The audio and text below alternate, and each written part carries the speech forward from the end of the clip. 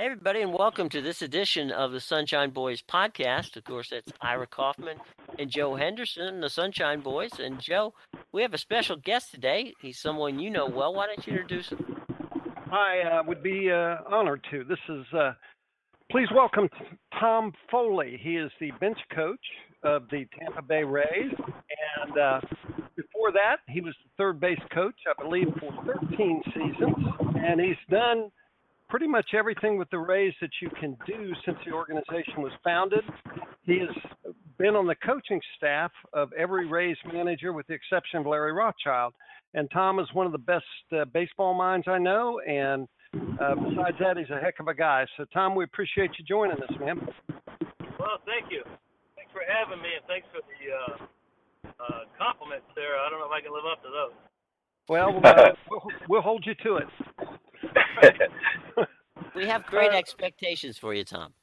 Yeah. Okay.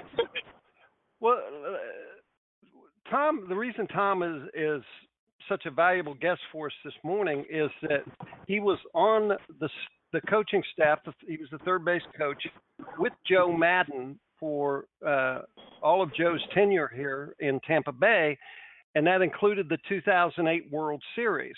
So Tom has a unique perspective on how Joe and the Cubs are going about their business, as well as his perspective now as bench coach on the strengths and weaknesses, perhaps, of the Cleveland Indians. So, Tom, let's start with Joe Maddon and go back to 2008 when the Rays were in the World Series. How did he approach that event as a staff with you guys and with the team in general?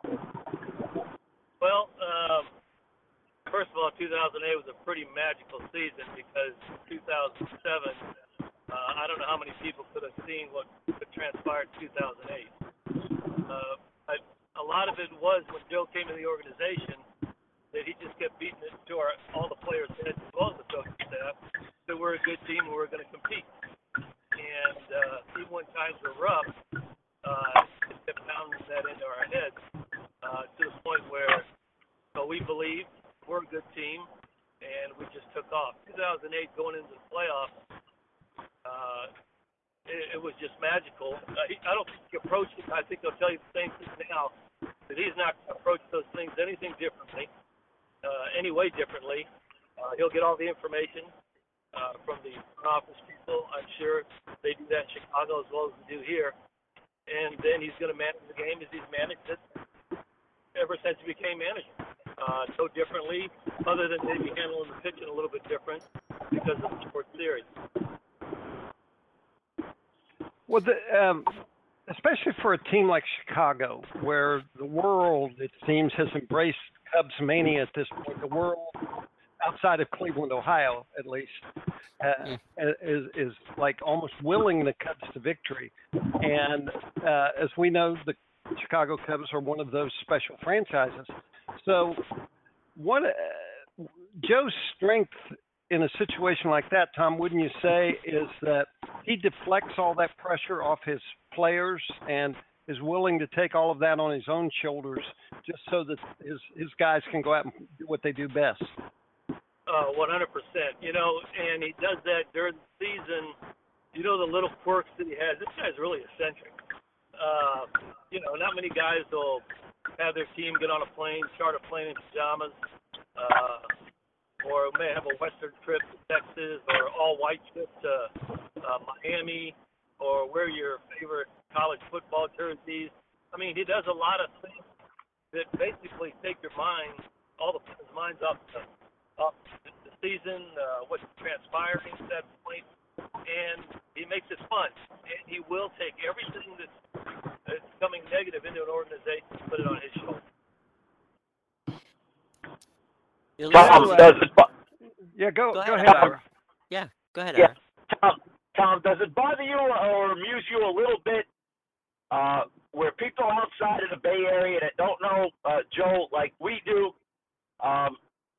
think he's the crazy old professor, quirky, gimmicks, but Tom, none of that works if you don't win, and he wins. So, I'm sure you sure you got to laugh when some of these national people like to dissect and kind of make fun of Matt.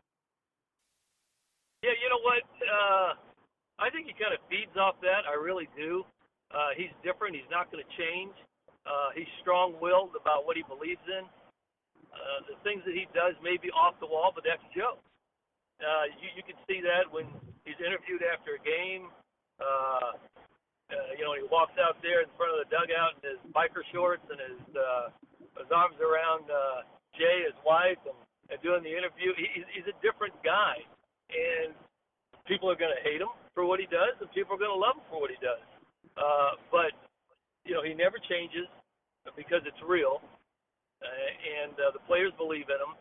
And when you get the club that believes in their manager, even though he may be a little zany, a little wacky, he's very intelligent, a real good baseball mind, and he's a proven winner. So, they say a lot of people do hate winners, and he's proven to be a winner every year. And he went up to Chicago, knew he had a good club. He said at the beginning of the year, he told those players they had to embrace being picked to go to the World Series and not run away from it. And they have, and they just went out and they played good baseball. That's Joe Maddon. Tom, what this team, the Cubs team, has in common with the team that you were with in the World Series is they're both very young. What does Joe Maddon and yourself and the coaching staff do to motivate and to get young players like in Chicago and like you had in Tampa Bay prepared for something like a World Series where it's very difficult to even anticipate how to handle something like that? Well, until you get to a World Series, you really can't. I don't know how much you can prepare for it with young players. They just go out and play, and that's what Joe does. He lets them relax, puts them in situations that they've been in all year, not doing anything really differently, letting them play. We had a young team, but we also had a mixture of veterans, as well as the Chicago Cubs do this year. When you look at their pitching staff, it's a veteran pitching staff besides Hendricks. They've got guys that have been there. They have been war tested, and they're going to go out there and they're going to compete. When you get a good pitching staff, you're going to be able to compete any game. But the Cubs, they've got some offense too, and they play really good defense. So it's a solid team. Going into that World Series, going into the playoffs, you're good. You've gone, you've advanced in the playoffs, and now you're sitting at the World Series, and they're not going to try and do anything different but play their Cubs style of baseball as we did when we were with the Rays in 2008. Tom, a lot of people, when they focus on 2008 for the Rays, they forget how the League Championship Series almost got away from you guys. You're up 3-1. You're winning big in what was going to be what everybody thought would be the decisive game. Boston came back and got you in that one, and all of a sudden you're in a Game 7. How a lot of young teams would just crack under that pressure. You're playing the Boston Red Sox. They've got the momentum. Everybody's waiting for you to fold. How was the approach, as you recall, going into Game 7 to alleviate all that outside noise? Well, that was an ugly night when we were up 7-0 in Boston, and you saw them coming back, and we put every pitcher we had in there. Al Ford, J.P. Howe. And they just kept coming back, and they won the game. We came back home. They won that night. And, we 2 nights in a row we had a chance to do it, and we didn't do it. And we just took the Game 7 as, all right, let's go out and just play the game, keep it close, give us a chance to win. And we did. It was, that top of the 9th inning, I think the ground ball to Aki took a bad hop, and he made a really good play on it. And the game's over, and now we could all breathe, cry, scream, yell, whatever you wanted to do. But, you just keep grinding away. Yeah, I remember that. Go ahead, Joe. I was going to say, I remember that clubhouse scene. Well, actually, all three of them are leading up to the World Series. But that after you beat the Red Sox, that clubhouse scene was insane. I don't think some of my I'm not a player, obviously, but nobody was safe in the clubhouse that night, and I think some of my clothes haven't dried out yet. So that was one of the great moments, certainly in franchise history. And as a writer, I look back and feel privileged to even get a sliver of what that was like, because that was an amazing night. Joe. Whenever we won a game, won a series, clinched the playoff berth, clinched the divisional title, we celebrated, and that's what teams do. And nobody has been through that. There were a couple guys on the team that had been in the playoffs, I think, but it was new to a whole lot of people as well as the coaching staff. I mean, me and Steve Henderson were around for I don't know how many years in the game and never been to playoffs, never. And then all of a sudden now we're staring at the World Series, and it was just a lot of joy, especially for me. Never been there as a player or as a coach. Actually, I remember me and Steve hugging each other in the dugout, flew around on the field, and almost crying like little babies. But it's a great feeling knowing that you're going into a series where you got a chance to win the World Series, to be the best in baseball that year. Ira, you have a question? Yeah, just something quick, Jim. Tom, from a national perspective, the Cleveland Indians, you talk about under the radar, Tom, they didn't make a lot of appearances on national TV. It was Cubs every week or Red Sox Yankees or Dodgers Giants, and a lot of people didn't know much about the Indians. Tom, you do. I don't think you're shocked that they're going to give the Cubs all they can handle. What strikes you about this Cleveland team, Tom? Well, first of all, you got Terry Francona over there. You're talking about another guy that's happy-go-lucky, keeps the clubhouse loose, real good demeanor with the players, well-respected in the league. He's going to have them ready every day. I can remember playing the Cleveland Indians, and these guys, and I know they're not the same when we ran into them at the beginning of the year when they had all those pitchers that were healthy. They've got some guys that are not healthy, and when they can throw out a staff that they have in Carrasco, Kluber, Salazar, Bauer, I mean, these guys come at you, and it is every night a battle. Now, they're a little bit short.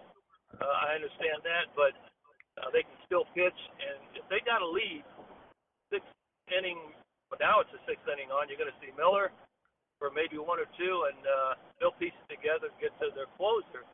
And another thing with them is they do not quit, as I'm sure you can say about a lot of teams.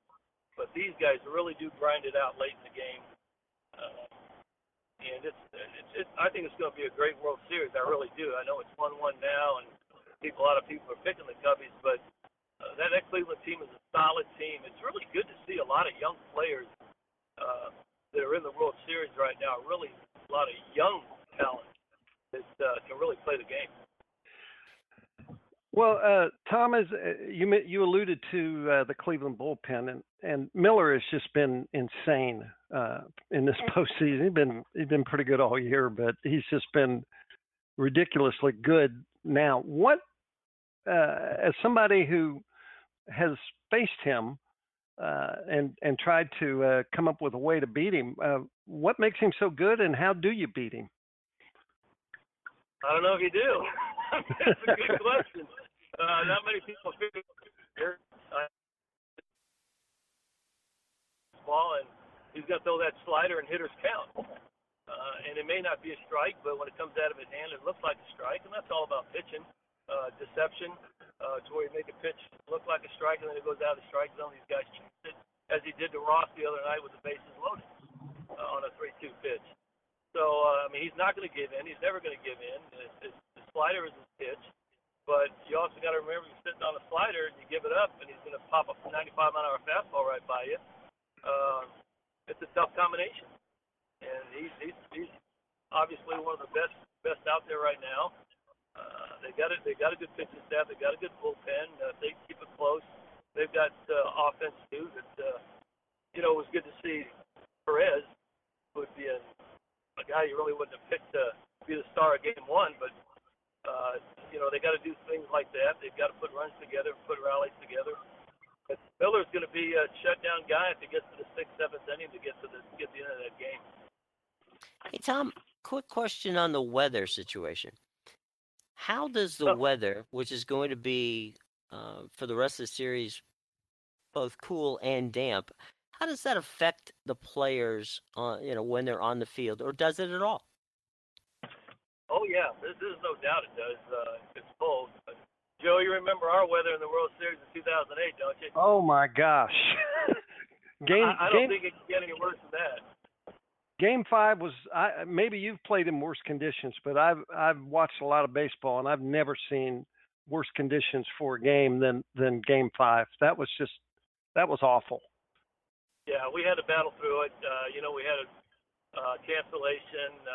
In fact, if Carlos Pena doesn't get that hit and BJ doesn't score, I don't really know what we're doing there.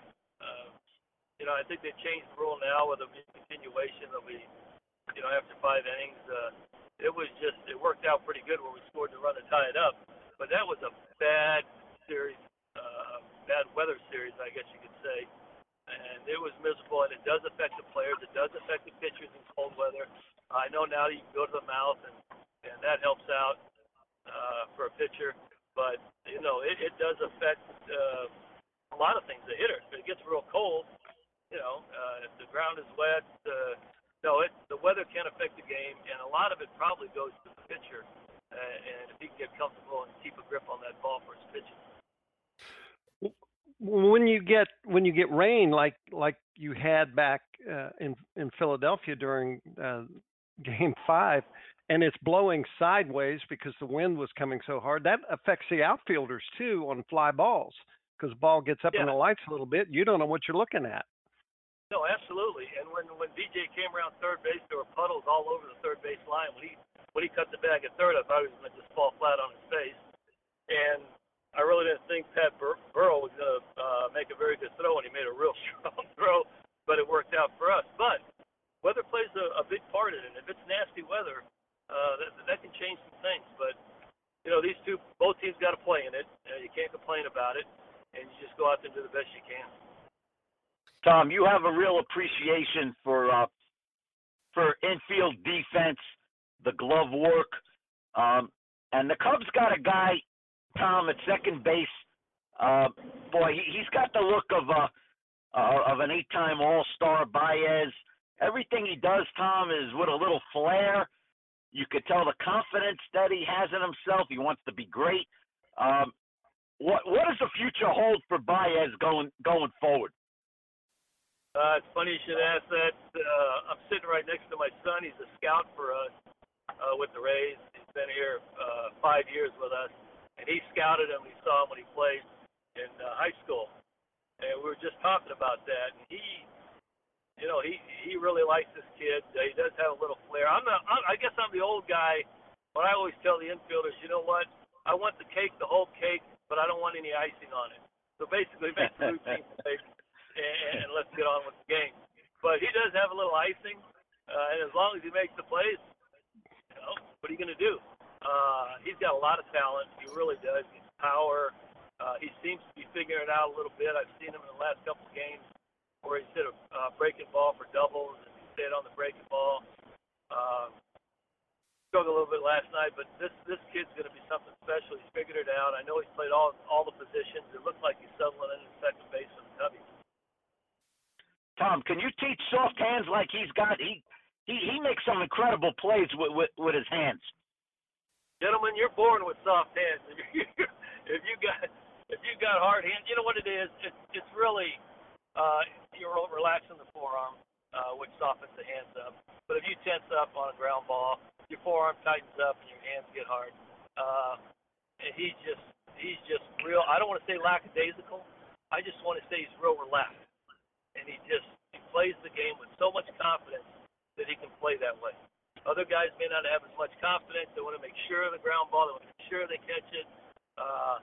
This guy's carefree, makes the plays. He's smooth. He's got all the actions. He's got a strong arm. Good player. Real good player. Tom, any predictions on who's going to win? No. Spoken like a true. Yeah. You know what? There are guys. I'm an American League guy, and I guess most guys probably say, all right, you got to root for the American League.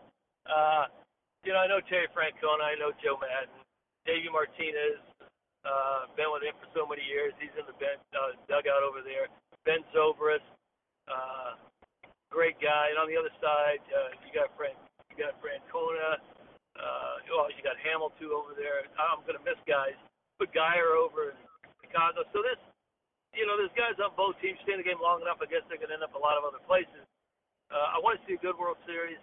I know both these teams spent a long time, and whoever wins, it's going to be great. They clear the slate, not winning the World Series for a long time. But yeah, I just want to see a good World Series, and you're not going to get a prediction out of me. So, what about the 20? What about the 20? I was just going to say, what about the 2017 Rays? What is exciting you about the team you've got coming back? I think we got a solid group of guys in positions they're already taken up on. There are positions that we need to fill. I would probably imagine the club might be looking for a catcher.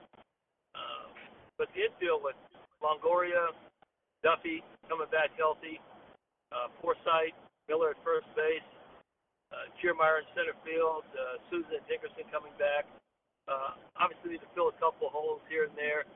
Pitching staff-wise, our starting pitcher struggled at the beginning of half last year, solidified it a little bit in the second half. I know they can be better. You don't look at Archer and say there's a 19-game loser. You can't do that. He's not that guy, and he won't be that guy next year. I believe he'll pitch a lot better and be that same guy that we've had the previous years before that. Bullpen-wise, we're going to have to make some acquisitions, free agent signings, and do our homework. But you know what? The guys in the front office have been great. They've done it throughout the years, piecing things together, and I have faith in them, and they'll do it again this coming year. Things didn't work out for some of our acquisitions last year. It happens. But, their history has been great as far as doing that, and I believe they'll do it next year. I did forget two guys, and I tried to mention everybody on both teams. I had two guys in rookie ball when I managed my first year. One was a catcher, one was a pitcher. It was the first team, two teams with the Devil Rays at the time. One of them is Mickey Callaway, and one of them is Matt Quatraro. They're both with the Cleveland Indians staff. I'm happy for them, too. So, you see, I can't pick a team. I root for both of them. That's certainly fair. Any final questions, guys, before we let Tom go? Because, we don't want to mess up his drive to Sarasota here too much. Tom, I know this is Jim Hickey's, neighborhood, but, you certainly know your baseball, Thomas. Archer, I find very interesting, Tom. Sometimes I think he overthinks things. He's a thinker, a deep one, but a guy with a tremendous amount of talent. So, Tom, is it a case of trust your stuff and don't overanalyze a little bit? I think so. I think there was a lot of talking, a lot of figuring out with Hickey and Arch. He is a deep thinker, pretty smart kid. Actually handled himself pretty well on TV last night or the night before. Yes. But and he enjoys that too. A great guy. I just don't see it. I've seen him in the past couple of years where he just let it go. Jim Hickey's one of the best pitching coaches in baseball, and he's been trying to figure him out. I think you got to keep it simple. You might be right with saying he's a deep thinker and he might be thinking too much. Just keep it simple. Go out there, trust your pitches. That's easy to say, but he's got all the stuff. He really does. If you match him up with any pitcher on a given day, he's just going to battle and compete. Any of the top pitchers in baseball. So, yeah, I think it might be where you maybe just keep it simple, trust your stuff, go ahead and throw it, let it loose, and he's going to be back to the old Archer. That's a simple way of saying it. I can't tell you any other way. Right. Hey, Tom, I've got a question about Alex Cobb.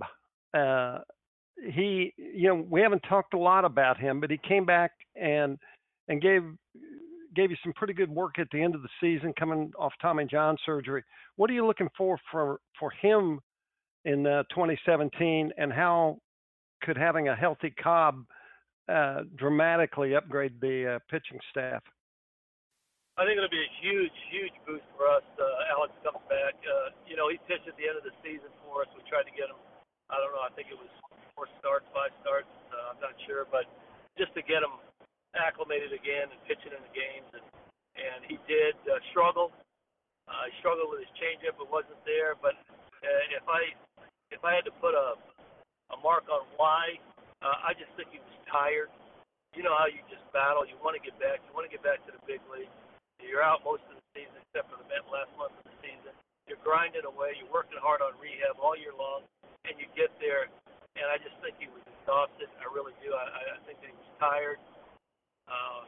But Alex Cobb next year, he's right up there at the top of our rotation. He'll come back. I think he'll get it. His pitch is a changeup. He didn't have it when he came back. He struggled to try and find it. He tried to force it, and it wasn't there. But I believe he'll be right there with the rest of our starters. Very good. Well, go ahead, Joe. Go ahead. No, go ahead, Jim.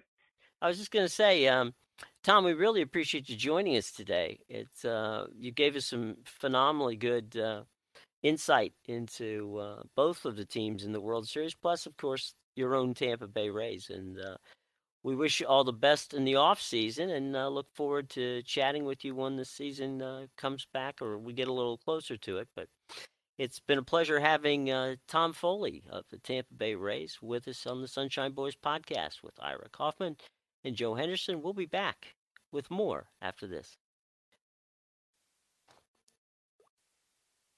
Welcome back, everybody, to the Sunshine Boys podcast. I'm Jim Williams, your host from SportsTalkFlorida.com, and with me, my colleagues, of course, the Sunshine Boys themselves, Joe Henderson and Ira Kaufman. Gentlemen, big college football weekend. Ira, you led things off with a great piece that's up on Sports Talk Florida right now about Jack Del Rio, who's going to be at the world's largest cocktail party to see his son quarterback the Gators against the Bulldogs on Saturday.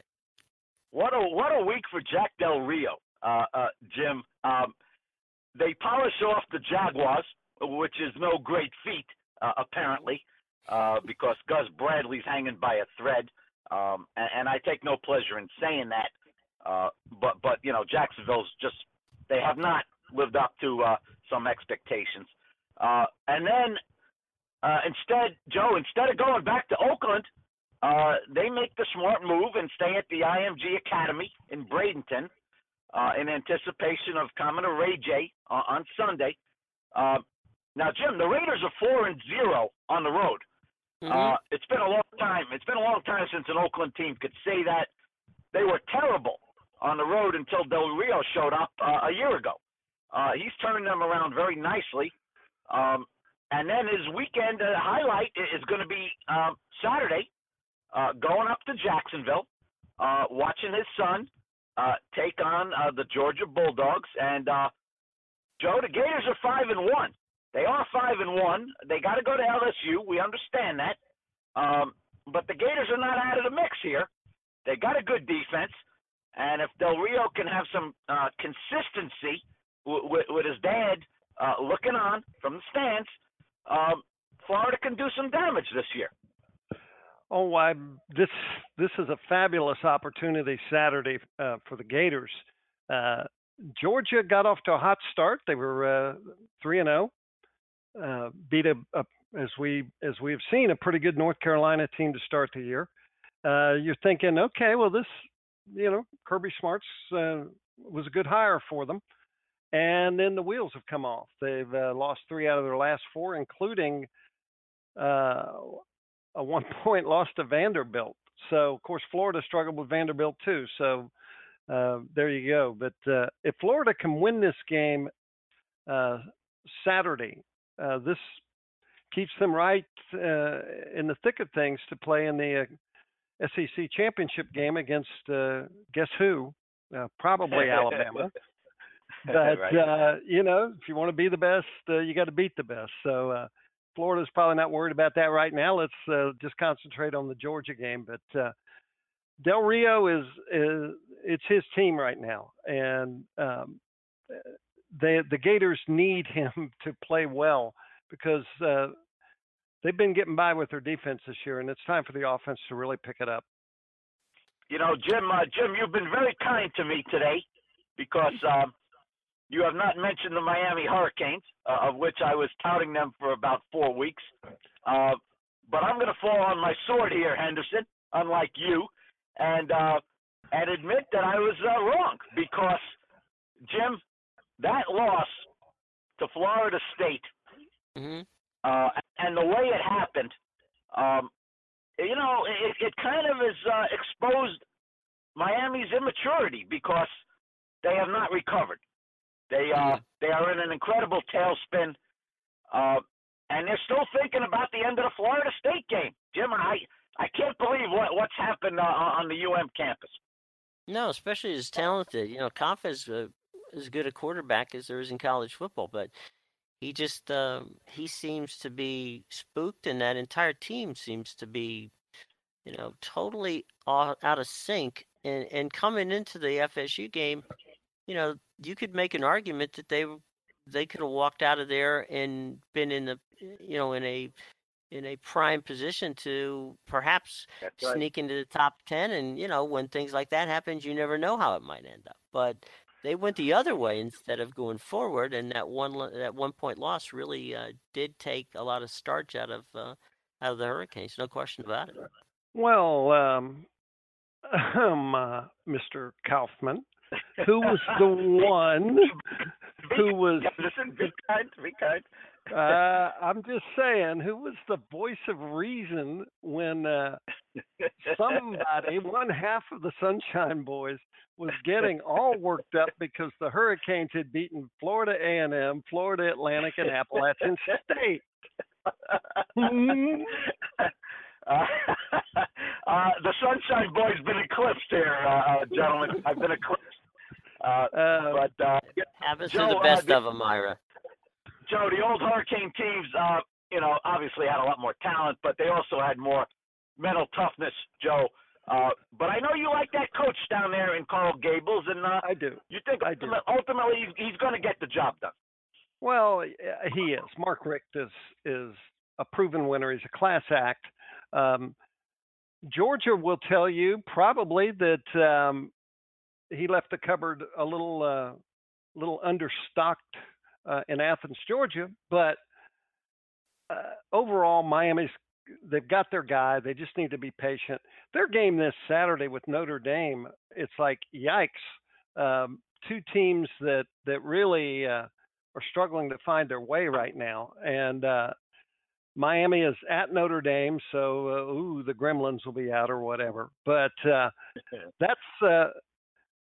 that's not even the second best game in the state this week. And I'm going to make a bold and brash statement, as Ira Kaufman would say. And okay. From a rooting interest, I know how Gator fans feel about when Georgia shows up in Jacksonville. But the game that is going to be on everybody's mind this week is Florida State and Clemson. And this is it for the Seminoles. They either win the game and salvage what they think came into the season thinking would be a championship run. They win this game, all of a sudden they're back feeling good about themselves. It's at the Doak Campbell Stadium in Tallahassee, Saturday night under the lights. Everything is set. Clemson beat Louisville, and we know what Louisville did to the Seminoles. But Clemson has at times appeared vulnerable. They were incredibly lucky to escape from North Carolina State a few weeks ago at home. Needed a botched field goal by NC State at the end of that game. So I think Florida State's going to give them all they can handle Saturday night, and I, for one, will not be surprised if the Seminoles walk out of there with a victory. I got to say it. It could be a seminal moment. Is that what you're going for? Oh, sorry. Jimmy. It was just hanging there. You know, it just hung there. I couldn't. And there's a reason I left it hanging there. You know, You're not Williams. You're better than that. You're better than that. I know. I don't know about you guys, but having been to Jacksonville and bought that bridge way too many times, I would have pushed the plunger on the old Gator Bowl. I mean, that would have been my joy to get it out of there. And so to play the game in the new park up there, I'm sure is going to be a lot of fun. And it's still the world's biggest cocktail party. But there's been a lot of Gator memories that have died on Saturday there in Jacksonville. So we're just hoping that young Mr. Del Rio's success there is going to be good. And Joe, you're spot on with regard to the Clemson game against FSU. I think that's going to be a real key battle. And if everything holds true to form, it's going to be an entertaining one. But you got to look at if you're a South Florida fan, that game against Navy is going to be one heck of a game tonight. Yeah, Friday. That if you're a South Florida fan and you watched that utter train wreck last week at Temple, where Temple just ran over the USF run defense, it was Halloween come early because that was Fright Night, and now all you got to do is beat Navy, who runs the option and specializes in running all over top of people, and has already beaten Houston. And this is really going to be a defining moment, not a seminal moment, a defining moment for the USF season. Because if they can beat Navy is ranked now. That puts USF back in the conversation, keeps them in the conversation to appear in the conference title game. Lose, and all of a sudden you're looking at a nice season, but not the kind of season it could have been. And so a lot of questions about the USF defense right now. Willie Taggart forced to defend his defensive coordinator, but you might, if you're a USF fan, you might want to approach that game Friday night with your eyes covered and maybe peek out every now and then to see how they're doing, because this is going to be a tough test. It could be a big scoring game. Yes. Jim, we've spent a lot of this year lauding the USF offense, Joe, and with good reason. That streak of 35 points ended, but they still got 30. So, I think it's 12 straight games with 30 or more. That's not bad. But as Joe pointed out, when they play, quality teams like FSU, the defense gets exposed, as it happened last week and could happen again this week. So there's a lot of work, Jim, to do on the defensive side of the ball for Willie Taggart going forward. He's got a nice offense, but they're a little unbalanced right now, and it shows up when they play a real quality opponent. Well, UCF is in Houston this week, and if Scott Frost wants to make a statement and put this team back on the map, Mackenzie Milton, their freshman quarterback, against Greg Ward and the Houston Cougars, if they could come out of Houston with a win, that would be something. Yeah, that's they're going into a hornet's nest, though. I mean, really. Houston, we know the ambitions they had. They were even talking for a while about getting into the playoffs. Right. And now they're probably not even going to be playing for the conference championship. So we'll see what kind of Houston Cougars team shows up for this. But I'm guessing that it's going to be one solely focused on UCF, and that's not necessarily good news for the Knights. Tough place to play, and Houston is a good football team. Not quite sure what's happened to them here recently, but they'll be ready to go. I think this kid Milton's going to be a good one, Jimmy. I think he's going to be a good one. I believe he's from Hawaii and landed in Central Florida. That's quite a jaunt. And he's getting better every week. Now, is he ready to step up against Houston? We'll see, but I think he's done a nice job to developing some talent around him. And like Joe said, this would be a big statement from Central Florida. But I think they got a quarterback that they trust, and they're going to surround them with more and more talent. Things are looking up for UCF, Jim. Yeah.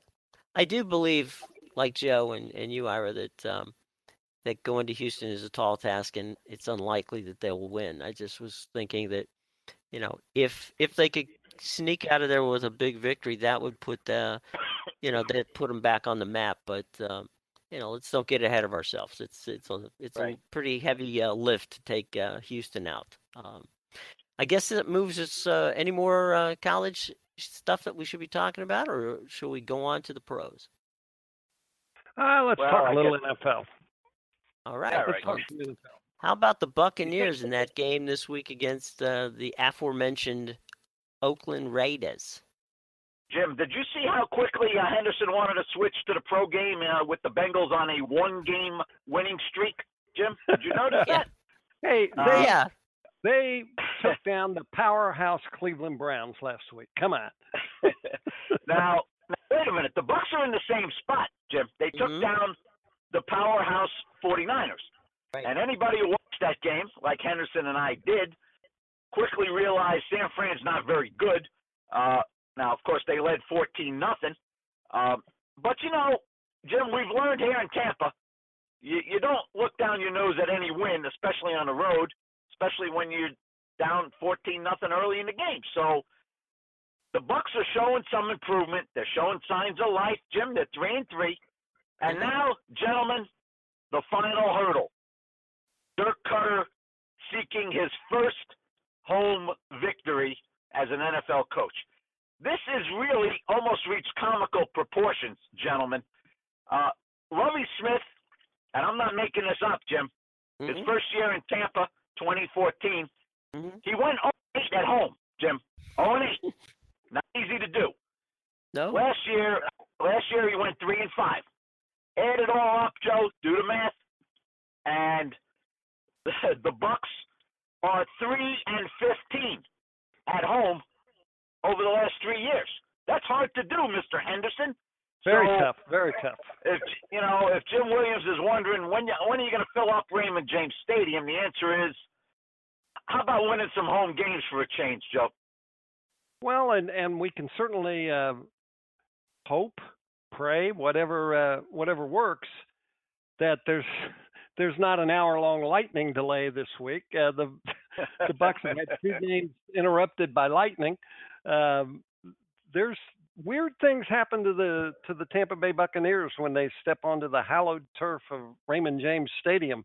But you know what? They're feeling pretty good about themselves right now. And as you correctly point out, beating San Francisco is not exactly going to lead Sports Center for the Mighty Bucks.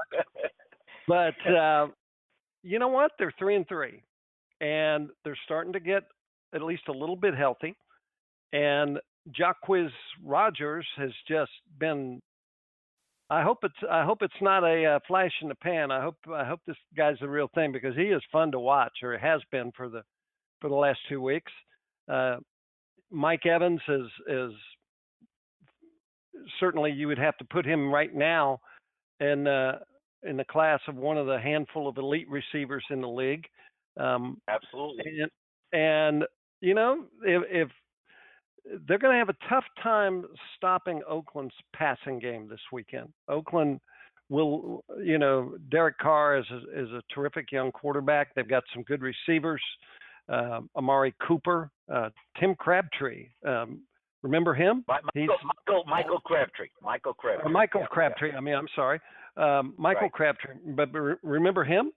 And there you go. So going to be a big challenge for the Bucks this week. And Ira, you remember a game against the Oakland Raiders at Ray J back in the day when John Gruden was still the coach, and it was the final flame out for the Great Buccaneer collapse of what was it, 2007, right? 2008. They were 9-3 at one point, ended up 9-7, lost that last game to the Raiders.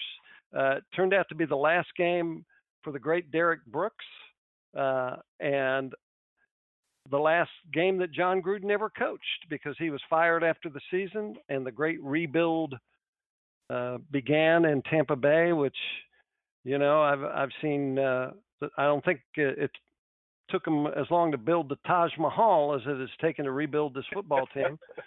But we're seeing some signs of progress, and so here come the Raiders again. So maybe this will be a nice measuring stick for the Bucks to see how far they've come since that awful day that ended their last big run at a playoff.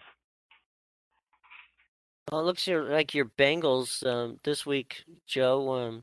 It's breakfast with the Bengals. 9:30 from London. Yeah.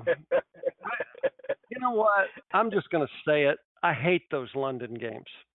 I think the players, they'll say the right things, but coaches have got to hate it. Players, hate it.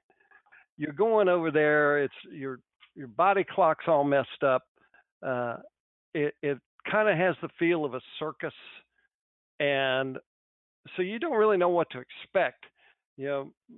Marvin Lewis will have the Bengals ready to play, as Jay Gruden will have the Redskins ready to play. Redskins let one get away last week. Yep. But since we're talking about the Bengals, they are amazingly enough still in the hunt in their division. Mm-hmm. Pittsburgh has come back to the pack. Baltimore figured out what they were doing right and corrected it. And then you've got the Cleveland Browns, which is the NFL equivalent of a homecoming game every week. So great opportunity for the Bengals. Andy Dalton is playing better. And Jeremy Hill exploded last week. I think it was about 160-some yards. So, the Bengals need to win. They just, they cannot afford any slip-ups from here on out against teams they should beat, and they should beat the Washington Redskins. Let me ask you guys a quick question. Go ahead, Ira. I was going to ask the two. Go ahead. Go ahead. Jim, quickly. The NFL loves to tout this overwhelming popularity and demand for tickets overseas. I don't think I'm buying it, Jim. I really don't. Now that doesn't mean there's going to be thousands of empty seats at Wembley. I'm not saying that, but the league puts a lot of resources every year into making sure that those seats are filled, Jim. Mm-hmm. It's like a year-round job for people in the NFL office, and I know they're looking for more revenue streams, and they want to make it a $25 billion industry, within 5 years. I understand that. But I'm kind of with Joe. I'm a little bit over these games. I don't think the teams themselves are too interested anymore. And I don't know. They're talking about going into other venues, Mexico City, resurrecting that. Maybe some other countries, maybe putting a team full-time, a team or two in London. Jim, I don't think that makes any sense. No, I don't think they will. They're still talking about it. I don't think that's going to happen, Jim. No, I don't. I agree. I wanted to ask you and Joe what you thought. I mean, to me, the way these things are set up, it's almost like the NFL version of a bowl game. So, you get on the plane, you fly over to London, you bring some fans. It's a great situation. There's a lot of expats, in Europe that make their way over to London, to Wembley to see the games. But And you I've have, been to Europe, and I can tell you, there's not an Yeah. overwhelming amount of people who's excited about, NFL football in Europe. and they do some, Jim, they do some events, leading up to the game, just like a bowl game. That they're all over they're all over the city, so fans can reach out and touch these players, and then finally they play, and Joe, then they get on a plane and go back home. So, it was a great novelty at the start. Now I think it's more of an annoyance than a novelty, Joe. Well, and this would have been a home game for the Cincinnati Bengals, and they gave that up to go participate in this show. And they'll do it. They're professionals. They'll work. They'll do fine. But I guarantee you that in the middle of a season, when you're trying to get back in a playoff race, trying to reestablish yourself as a championship contender, the last thing you need to be doing is this kind of circus stunt. So, I do not like the London games. I see very little upside for the teams involved. And Ira, as you and Jim both correctly point out, I don't see that much upside for the league because you're diluting your product and you're really cheating the hometown fans out of a chance to see their team. So with all that in mind, they still got to go play the game. And if they lose, you can expect me to whine greatly on the next Sunshine Boys podcast. Well, I don't know. I've seen all the Redskins games this year. I don't think you have to worry too much about. It'll be entertaining, but it will definitely be an interesting situation. By the way, just out of curiosity, travel time from Cincinnati to London is only an hour more than travel time from Cincinnati to Seattle. So, Wow. Gives you an idea of. Yeah, but it's travel time from Cincinnati to London is considerably longer than what would be taking a bus from the team hotel in Cincinnati to Paul Brown Stadium, which is what they would have been doing. That's true. That's true. And we're talking even in traffic. So yeah, I don't think there's any problem with that one. Any other games on the agenda, boys, that you are going to look at and say, well, this could be something interesting? I think, Jim, I think that maybe the Bills are playing New England again. I believe this game's in Buffalo. They are. And let's remember, Joe. Now Brady did not play Week 4, and the Pats were 3-0 already. And they were home at Gillette, and they got walloped by the Bills. I believe they got shut out by the Bills. Correct. That started a 4-game winning streak for Buffalo. Now, look, Brady didn't play, but still, Joe, they don't lose in Foxborough. They don't. And that was a big game for Rex Ryan with all his bluster and all the times that he likes to tweak Bill Belichick. Well, he finally beat him. And Belichick, whether Brady played or not, Belichick don't like losing, and we know that. So now they go off to Western New York, and the Bills are, hanging around. They're hanging around. Nobody thinks New England is going to get unseated in the AFC East. Nobody. But we'll see. Brady, Joe, has been fabulous. Fabulous. Hasn't missed a beat. I don't think he's more motivated because of Deflategate. I just think it's Tom Brady being Brady. Joe, he's the best. You could disagree with me here, gentlemen, but I think he's the best quarterback of the modern era. I didn't see Otto Graham. Joe, I know I'm old, but I didn't see Otto Graham. Brady's the best I've ever seen, period. And I think he's going to prove it again on Sunday. Yeah, that was a bad loss last week for Buffalo at Miami. That took, all of a sudden everybody was looking at Buffalo like, hey, you know what? They got it going, and then all of a sudden they don't have it going, and now you got to play the Patriots. this is usually when Rex Ryan's teams the wheels start to wobble, and so I agree with you. I think New England will take care of business Sunday. It's not an overly exciting week for the NFL, starting with the Thursday night game. Set your DVRs. Jacksonville and Tennessee. Oh boy. This will be a night where I may turn the remote over to my lovely wife and tell her it's okay to watch QVC, because there's unless you've got a fantasy rooting interest in that game, I don't see why most folks would bother to turn it on, which will feed into the whole narrative of how the TV ratings are down this year. Good night for Netflix. Okay, good to hear. Good to know. Anyway, guys, wait a minute. Joe. One second. Yeah. There is an interesting game Sunday that nobody's talking about. Okay. And I'm just going to plant a seed. Everybody assumes the Cleveland Browns are going to go 0-16. That's the new storyline. That's what Kendall told us from Cleveland.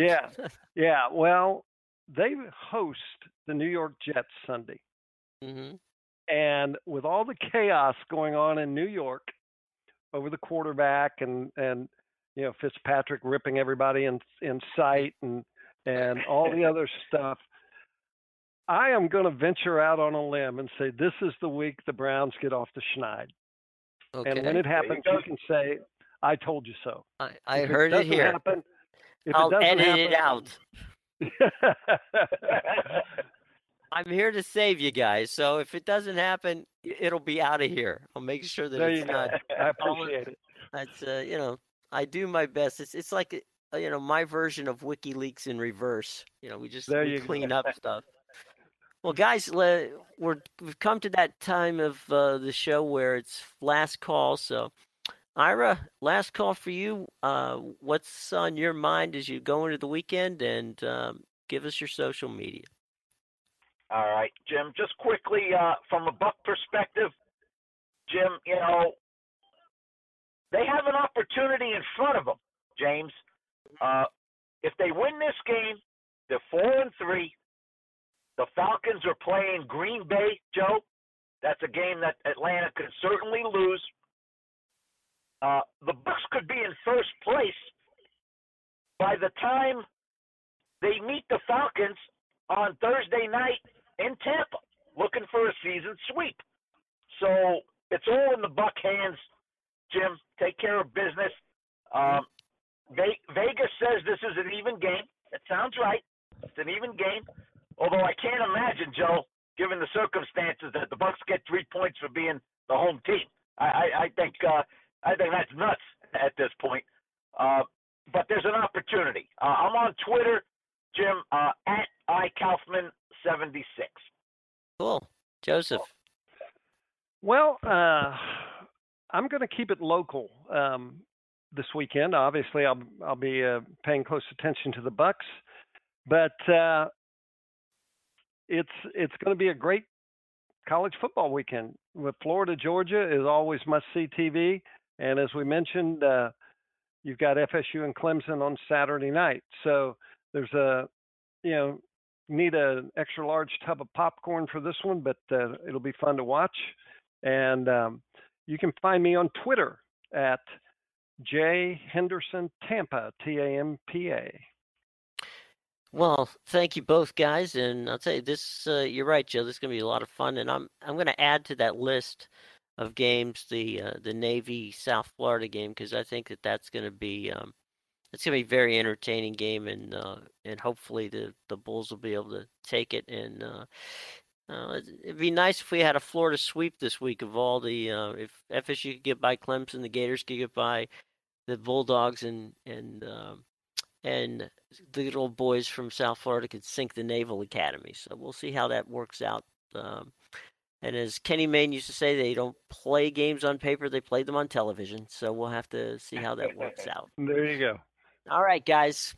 It's been fun, and we want to thank Joe Henderson for setting up our guest this time around. And that, of course, was Tom Foley, the bench coach of the Tampa Bay Rays. He was very entertaining. And Ira, of course, with earlier this week with Mr. Bill Rasmussen, who we'll be hearing very, very soon. The man who started ESPN. So we've had a good week on the Sunshine Boys podcast, and we're just going to keep trying to make it better so that you guys come back and you listen to us and you understand that we're trying to enlighten you and entertain you. So that's all we can do.